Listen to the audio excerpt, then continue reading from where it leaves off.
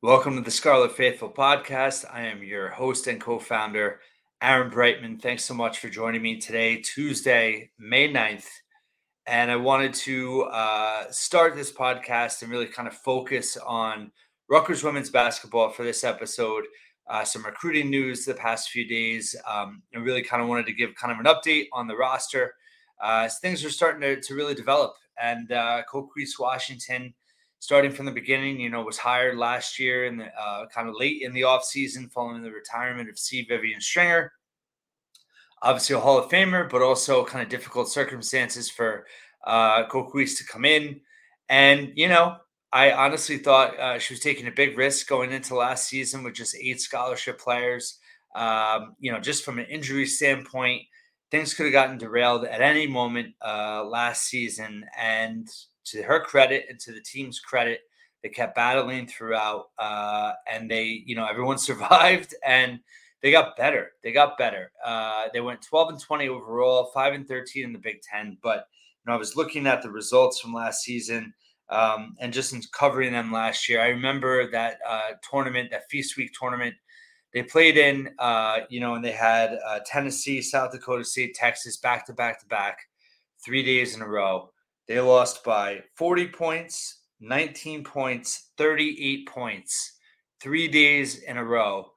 That's rough for a team with just 8 scholarship players. I think just the culture alone, for them to keep fighting is a huge positive, just in terms of seeing how they grew as the year went on.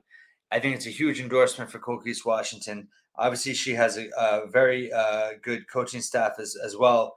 Nikki McRae-Penson, Tasha Pointer, two in particular that have, obviously Pointer has long Rutgers ties, but Pearson, Nikki McRae, Pearson had not only a great WNBA career, but coaching career as well coming into Rutgers. So really strong staff. And also, I didn't want to not mention John Hampton, who is a little bit younger, but up and coming. And I think that staff as a whole, along with Coquese, is really strong. And to see that team make progress the way they did, I mean, you're talking also later in the season, they went to Iowa, who, made the national championship, just fell short. Caitlin Clark, lost by 54 points, gave up 111, lost by 54, come home, beat Northwestern. So it was those kinds of moments for me, especially, we went through this with Steve Peichel. There's little things you're looking for in those first few years when you're rebuilding such a, monumental task. And she really did have to start from scratch. So to see those kind of moments last season, they had a big win at home against Nebraska. And I'm just looking at the schedule here. Yeah, they beat Nebraska. They won 2 in a row, Nebraska and then at Minnesota. That was definitely a moment where you're like, okay, this team's getting better. And Kayleen Smeichel ended up being one of the best freshmen in the Big Ten last year. Huge numbers. 17.9 points, 4.5 rebounds. She averages 2.5 steals. Almost 2 assists per game. She shot 40% from the floor overall, but 36% from 3 on 155 attempts, 79% from the line. She was dominant. She was a dominant scorer. She made, I thought she should have been Big Ten Freshman of the Year. She wasn't. She made all freshman team. She also made all second team overall. But she's a huge piece to work from. So to have a true freshman like that in your first year as a rebuild, huge development. And then China Cornwell, who's been with the program a long time, really developed as well under Washington. 9.5 points, 8.6 rebounds. She was a double-double machine. She averaged almost a block a game. She shot 51% from the floor. She was a huge presence inside. She was a better defender. So she's going to be back. So both of them, Smeichel and Cornwell, are back. Also got confirmation that Awa Sidibe is back for one more year. She ran the points, 9.3 points, 5.2 rebounds, a little over 3 assists a game. She also had almost 2 assists a game. Definitely turnovers were an issue last year for the team as a whole. But she's really athletic. She's back. 6 of the 8 scholarship players from last year are back. Cassandra Brown, the transfer from St. Peter's, she was real solid last year. 8.1 points, 5.2 rebounds. She shot 46% from the floor, 81% from the free throw line. So she's back. Erica Lafayette, who's also came in with Cornwell, she was a key player off the bench, 5.7, 2.5, averaged also almost 2 assists a game. She could defend on the wing and on the perimeter. So she's back, gives you some versatility there. And then also you have Antonia Bates, who was a true freshman, and she really was a good defender. Offensively, wasn't able to do much, but I think she's a player that could develop under this staff and really end up being a very, very good player for this team. So you have Smichael, Cornwall, Sidibe, Brown, Lafayette, and Bates back. Then you added Jillian Hoyter midway last year. Her brother Kevin is one of the best shooters in the NBA, started at Maryland. She's a shooter as well. She's going to have to physically develop. That's why they got her in so early. I think that was huge. So we'll see what she can do coming into this year. That's 7 on the roster. And then the transfer portal, 2 huge additions in the last 2.5 weeks. Destiny Adams, former McDonald's All-American, former Gatorade Player of the Year for New Jersey, started Manchester Township, averaged 30 points in high school. Played at North Carolina the last 2 years.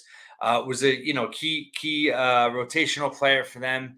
Really was a big defender for them. Offensively, didn't do a ton. Wasn't asked to do a ton, but she could score inside. She's super athletic. She could play multiple positions. She could defend multiple positions. She's definitely hasn't reached her potential at the collegiate level yet, and she's going to play a big role for Rutgers, obviously. And then you have Maya Petticourt, point guard. Was a 4-star in high school, top 100 recruit. Adams was a 5-star. Petticourt played 1 year at Texas A&M. She didn't play a ton for a new coach, but she played in the Big 12. I mean, she actually had a really good game against South Carolina, which is defending national champs at the time. They made the Final Four, obviously. So she's got some big game experience already. So both of those transfers coming in, that's 9 scholarship players on the roster so far.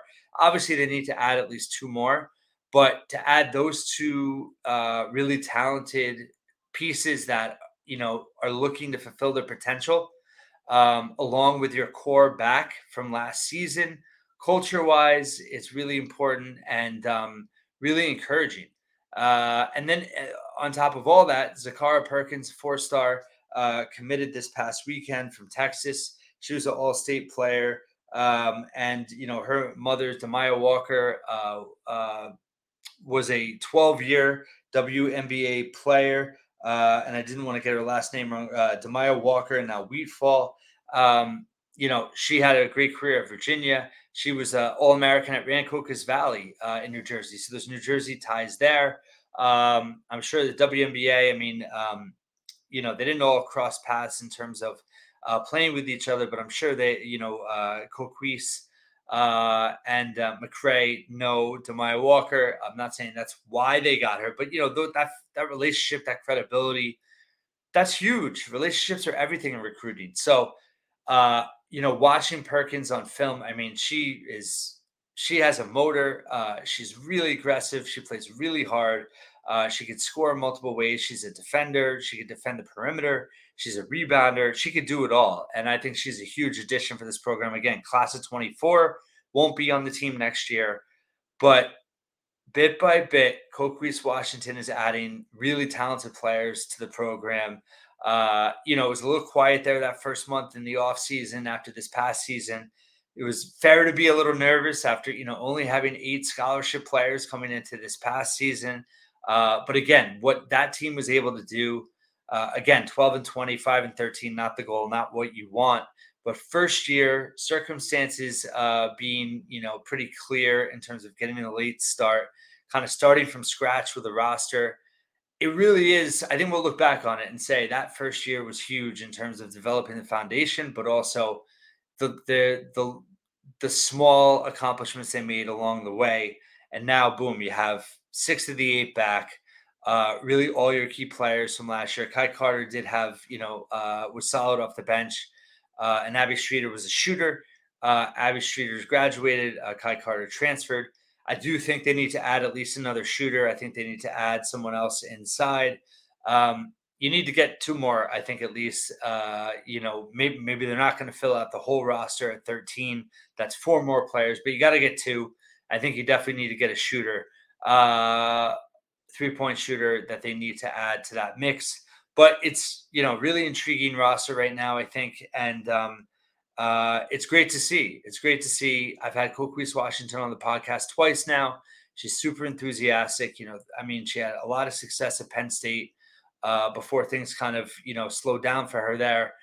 She was at Notre Dame as an assistant. She's got a real pedigree, both as a player and as a coach. And her reputation is really, I think, starting to show just in terms of how she's developing the team, but also the players she's bringing in now methodically. She didn't panic last year. She didn't add players just to add players to the roster. She knew what she was comfortable with. She got the most out of those 8 players. And now she's adding some big time talent that hasn't been fully developed at the collegiate level. It's exciting. If you like hoops, if you like women's basketball, if you're proud of Rutgers women's basketball history, this is a real positive sign. There's a lot to like about this program.